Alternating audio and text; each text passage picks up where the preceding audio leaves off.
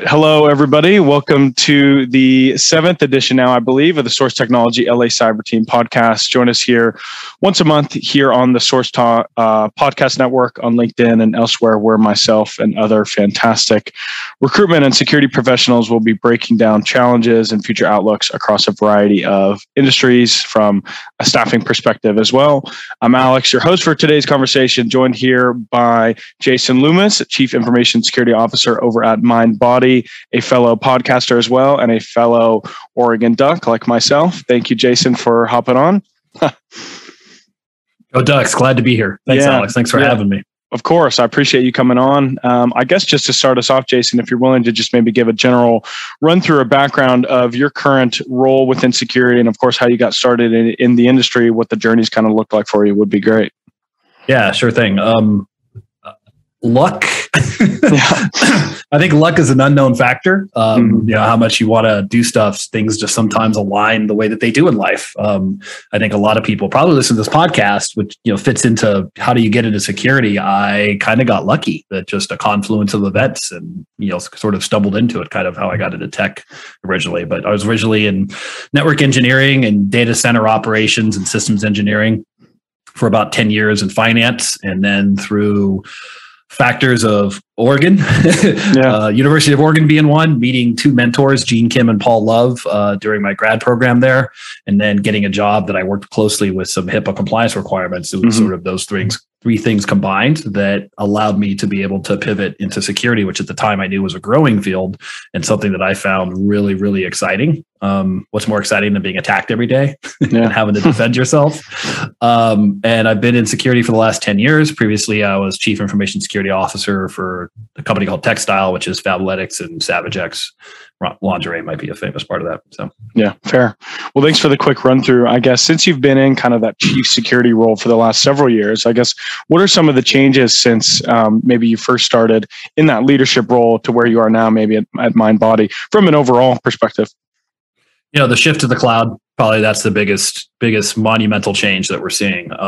And if you would have asked me this 5 years ago, I was a data center guy because I grew up in data centers. I built them, I designed them, I managed them. I would have said, "You're crazy. The cloud, it's someone else. Why would I pay someone else to do my job and what I can do better?" And I want to grab that guy by the collar and shake him a little bit and be like, "What were you thinking?" Because the cloud just makes my job so much easier in security. It gives me, you know, visibility. I can see everything. I can access everything. It's just so much easier. So I think that's the biggest paradigm shift. And yes, along with it come new risks.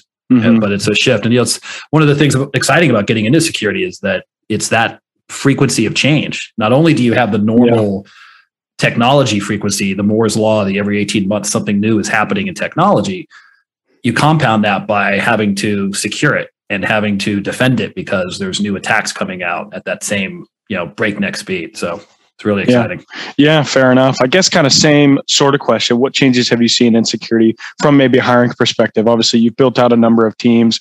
What changes have you seen, you know, if any, in the last couple of years or the last decade or so? Within the last couple of years, I've honestly I'm seeing the shift finally to, you know, really focusing on going outside of people with security experience. You know, it's because there's, you know, 700,000 security jobs are going unfilled this year. So it's such a high demand. So if you're listening to this, you want to get into security, now is the time. It's amazingly, it's such a great opportunity. And I think that's one of the biggest things is the shift to, all right, let's open our eyes a little bit and look outside of, I don't need 5 years security background for a tier 1 entry-level analyst or entry-level security engineer. I just need somebody who's either developed or somebody who's, you know, done sysadmin work. Or even for an entry level, somebody who's taken a test and is computer savvy, you know, kind of knows their stuff or has into computer gaming or has built computers. That's really probably the biggest shift in the last couple of years. The last 10 to 20 years, I think it's become, there's a lot more business involved. So communication skills, people-facing skills, team-building skills are a higher commodity. I think if you come to the table with, let's say, you know, 20% security experience, hey, I've done some security, but you have 80% experience working with people, communication skills, business skills, I think that puts you at the top. Yeah, fair enough. I guess you just kind of touched on it a little bit there, but maybe more for an entry-level person or somebody a couple of years into the field. What are some of the more important backgrounds or skills that you've seen where you think will be more important moving forward, just in general? So I hope I'm not unique in this, but I might be. One thing that I'm a fan of seeing on experience, or at least talking to, because you may not want to put it on your resume, is restaurant experience. Yeah. I love people that have restaurant experience because it means they can handle customers. They can handle a lot of customers. They can handle negative customers. They know how to talk to people and how to serve people. Yeah. And that to me is key when it comes to security. A big part of what security you're going to find that we're doing is working with other teams. Security is no longer, Brent, to quote Phoenix Project, some guy sitting at a keyboard for 12 hours a day. You're interfacing and teaching other people security and working with other teams. So that's probably one of the biggest skill sets I look for. And I think you're starting to see a lot more of that, people skills. Yeah, fair enough. I mean, in the recruiting that I do for a number of clients, oftentimes people that do have experience in customer-facing roles will come off better just naturally in an interview, obviously, but also in a lot of the requirements for roles that we see having on, those kind of people come off quite well.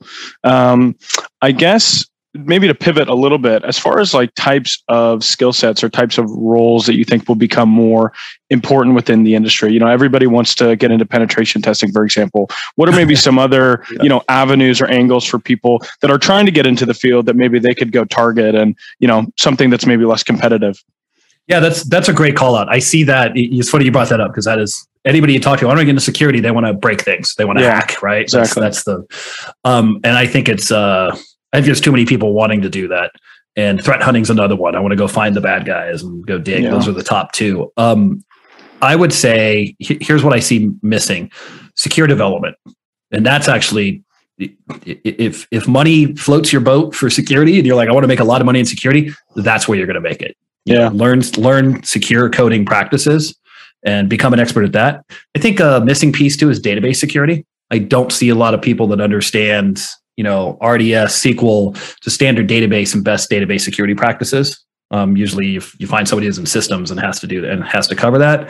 Mm-hmm. And then probably one of the easiest entry points is cloud security. So AWS, Azure, Google, the basic cloud security certifications. I think there's a big need for that. And that's probably the easiest path to entry right now if you want to get into security, in my opinion. Yeah, fair enough. And you just brought up kind of another point around certifications or things you can do outside of an actual, 9-to-5 job. What are maybe some of the other programs or boot camps or certifications that you see that are actually, helpful or important? Because, oftentimes when I'm recruiting for clients, they'll say, they need to have a CISSP, 3 years experience, whatever have you. And some of the requirements just don't really make a lot of sense or aren't enabling them to, find more talent. I guess, what are some of the more key certifications or boot camps and stuff that you would recommend maybe? Yeah. It's really funny, Alex, is you called out the one that I was going to mention, and then I forgot the CISSP, but you need 3 years of experience to get the CISSP. Yeah. So it's this evil loop. So I am no longer going to say CISSP is one that you should have. It's a nice to have. And once you're in, get it. The AWS certifications, so like the architect certification, the security, it's not foundations, but there's an AWS security certification, are really great entry level, and they're pretty inexpensive to achieve on your own. I think AWS has their own training platform, including labs, just having that on your cert. Any of the GIAC, which are the government, certifications, the base certifications is like, I think there's I forgot what the GSEC is like a couple day class. It's a really good baseline security certification. Again, that's inexpensive and pretty easy for someone to tackle. I really like those. Yeah, fair enough. And I do think a certification, there's probably an argument you've heard before, right? Do I need certification? Some people are on the side of, they're a waste of time and a waste of money. And then there are people that, hey, I absolutely look for those. I think it's a great middle of the road compromise to not having to get a major and do 4 years of school for computer security, but not coming out of the gate with nothing. And it's something to put on your resume to float to the top. Yeah, fair enough. And then outside of certifications or other things to put on your resume, what are some side projects or things that people can do outside of work? We mentioned OWASP and like bug bounty, that kind of stuff on the podcast here in the past. What have you seen, or what do you see on a resume besides like restaurant experience and other stuff we're talking about that might come off really well for a more entry level or mid-level security role? Yeah. I feel like I'm not like I'm gonna have you're never gonna have me on as a guest after this because I feel like I'm going so outside of the box. I like to see nonprofit experience. I like to see how are they involved in the community? Are they volunteering? If you don't, you should, and get that on your resume, because that really floats someone to the top as a testament to your character. And in today's world, hiring I've always thought it's not just today, character is everything, but it really builds about who you are as a person, because the certifications could be equal. The background, you're going to kind of gloss over that, but who you are as a person is what's really going to step you up, and especially like for talent and for character. So yeah, fair enough. Well, it's a good call out. I mean, I'd argue at least a decent portion of hiring managers don't look for that kind of stuff, or recruiters don't look for that kind of stuff, but it can come off really well. So that's a good shout. I guess pivoting into maybe more senior level hires, manager, director, even up to like the CISO level, something I've noticed in the industry is people, CISOs, et cetera, are usually looking to stay within the industry they're in, or they feel afraid maybe to break out of that industry. I've heard, industry snobs in the past or whatever have you in healthcare, finance, whatever. What's your take on that? Do you think it's necessary that a CISO be an industry expert in something and stay in there? Or do you think that security kind of is, all over the place, I guess, if you understand my question? I totally understand your question. And it's funny you're asking, like, do CISOs feel that? I was going to say, do recruiters and people hiring know that? Because I get frustrated with that, with the industry saying, oh, we're looking for someone who has, let's say, a movie studio. Well, we need someone who's worked at a movie studio before.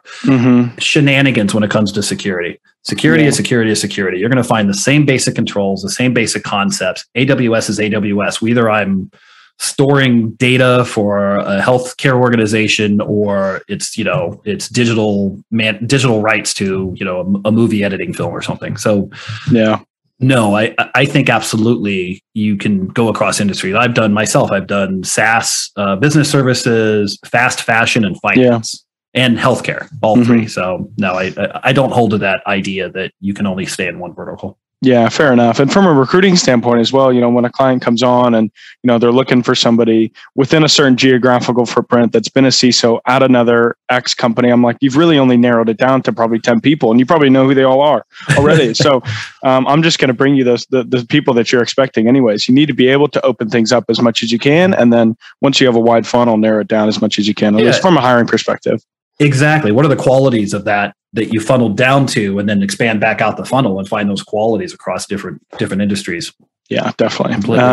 Yeah, fair. I guess pivoting again, how do you think talent professionals, one, and then also hiring managers, security managers, et cetera, can promote better practice in opening up to underrepresented groups like women, minorities, veterans, for example? We've talked about a lot on the podcast. What do you think your outlook is for those conversations? Wow, that's a good question. And, I don't have an answer for that. And it's really tough because that first part of the funnel that you mentioned is such a numbers, AI, you're almost running AI against it. Okay, go do these search terms, and I've got 1,000 resumes and I need to get it down to 15 or 30 that I can look at. And you're going to run a script against it. Yeah. And you're going to filter out a lot of potential candidates and a lot of that quality that I was speaking to. So it's really tough. I would say, and I never like this answer because I don't like doing the work, but it means that you almost have to customize your resume for each position you're applying for. And you have to tune it to be, what are they looking for? Okay, AWS, spell it out, go for those keywords just to even get, your foot in the door past that first initial pile, in my opinion. Yeah, fair enough. For like an internal recruiting team or a hiring manager, I think the number one thing you have to do is just recognize it in the first place. A lot of people, when they send out a job request, don't even have that in mind. Obviously you're trying to fill the best person for a role, for example, but where a recruiting agency like myself or people that are kind of aware of the situation can come in is provide diverse and equitable talent pools to people. Obviously that's where the industry is going. It's been better, but still a lot of room to improve. I guess specifically on veterans, and I know we've talked about that a lot on the podcast, but for someone that's breaking out of military or even just government work specifically, that's kind of had a hand in security in those really large organizations, how do you think they can best break into like the private sector, as that's often the goal for a lot of those people? It's my experience and my opinion and my experience within my peer group. And I have a pretty extensive peer group. You should be highlighting your military experience, and that should be at the forefront of your resume, because I don't know a single soul in my peer group that doesn't respect, the sacrifices that you've made for our country. the person who's got that. So to me, if you highlight that, that floats you to the top, number one. Number two is, try to bring in as much enterprise technology as you have. That's where even just taking a basic 4-hour space certification AWS, so you can get that AWS keyword certification in your resume, even though at a role you may not have worked with AWS, where you worked on DoD systems or military systems, getting that in there. And then I definitely would be proud of the fact that you're a veteran, and I would put that at the top. Yeah, wonderful. I guess final kind of main question. Obviously, the markets, the global markets, the tech economy is taking a bit of a turn. How do you see the security market? And we mentioned those 700,000 job openings. Do you see that decreasing or increasing, or how do you see the overall security market turning as the global markets are turning maybe a bit? I see entry level increasing, and at the higher the food chain, maybe some consolidation of roles. Maybe if there's going to be layoffs going to be hit, it's not going to be at the entry level. And in fact, I think companies are going to increase, they say 700,000 unfilled security jobs. And I believe that they're going to start looking towards more entry level and pulling people. So I think it's a great opportunity if you're at the lower end of the spectrum in your experience curve with security. Fair. And I think it's going to be a little tougher at the top. I think the crazy hiring bonanza and pay bonanza that we've been reading about and seeing is going to taper off, if not, drop a lot over the next 6 months to a year. And it'll be another couple of years before we see it sort of level off. Yeah, definitely. Will definitely be interesting to see. I guess those are kind of the main chunk of traditional questions we have. I don't necessarily have too many more for you, Jason. I would be happy to hear if you have any questions for me, obviously working entirely in the security market from a talent perspective. Any insight or questions from you, I'm happy to take as well. It's more of a comment to anyone who's listening about this. If you're working with a recruiter, the good recruiters, if you're just giving your recruiter a bullet list, okay, I need AWS, I need this, you're not recruiting right. That's not the way to recruit talent, to find talent, and to keep talent.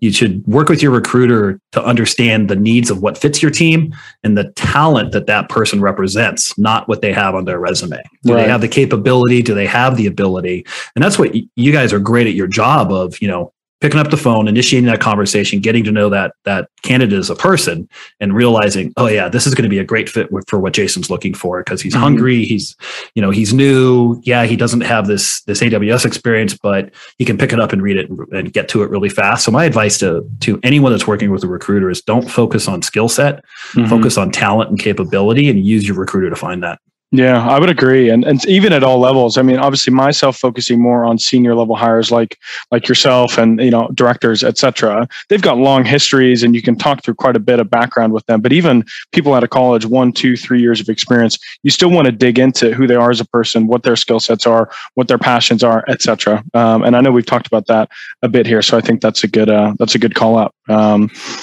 Yeah, go ahead. I do have another question for you directly. Yeah. Do you get so at a level of director or above? How much can you do if you do push back when you say, you're looking for all these things, like you gave the good example of, I need someone in LA, this vertical, that's this. Do you go, this is kind of ridiculous. Let's meet somewhere where I can get you a better candidate and let's think outside the box? Yeah, short answer, absolutely. And it depends, what the client relationship was. If it's maybe the first role we've been working with them, or we've been partners with them for 2 years, obviously you've got a bit of cadence with them. But short answer, we know what a good job rec is supposed to look like for a various number of roles. And when somebody sends one on, it depends who made it, but we're able to say, we can tell this is the skill set you're looking for. This part of the job description kind of cuts you away from some of the ability for you to see other candidates, and we'll show them, just a redacted resume or whatever, say, this is who you're looking for, but they don't fit what you're putting in the description, but I'm sure they could fit the role. So I've done that with several clients in the past. And short answer is yes, we do give pushback. Obviously we want to make it easier for ourselves. And we just want to be able to fill the position easiest. So if you're a hiring manager, if you're another talent professional listening to this, being able to have those conversations and give pushback is going to be quite important. And that's really what a partnership is. Obviously, we're not just trying to be just a resume shop, right? We're trying to work with them. So that's kind of the short answer. The client doesn't always know best. Yeah. Exactly. Awesome. And it's especially if it is like an HR contact or somebody that's actually put the job description together, that maybe doesn't recruit security all the time. It's natural that they're not going to know some of the main points to put in there or look for. And obviously that's where, hiring managers in security or, external partners like myself can really come in and fill the job. So yeah, that's a good call. That was a great question. Unless you have any more, that's kind of it from me. I appreciate everybody listening. Of course, I appreciate you jumping on, Jason. Everybody go give Jason a look on LinkedIn and his F-Sides podcast if you want to give a shout to that, Jason. I don't know too many details, but yeah, definitely appreciate you coming on. Yeah, thank you. Thanks for having me, Alex. And yeah, it's fsides.com, and it's the Cyber Humanity podcast. Myself and Paul Love co-host, and we release every 2 weeks. And we talk about really the more human side of cybersecurity. Wonderful. Check it out. Thanks again, Jason. Take it easy. Cheers, everybody. Thanks, Alex.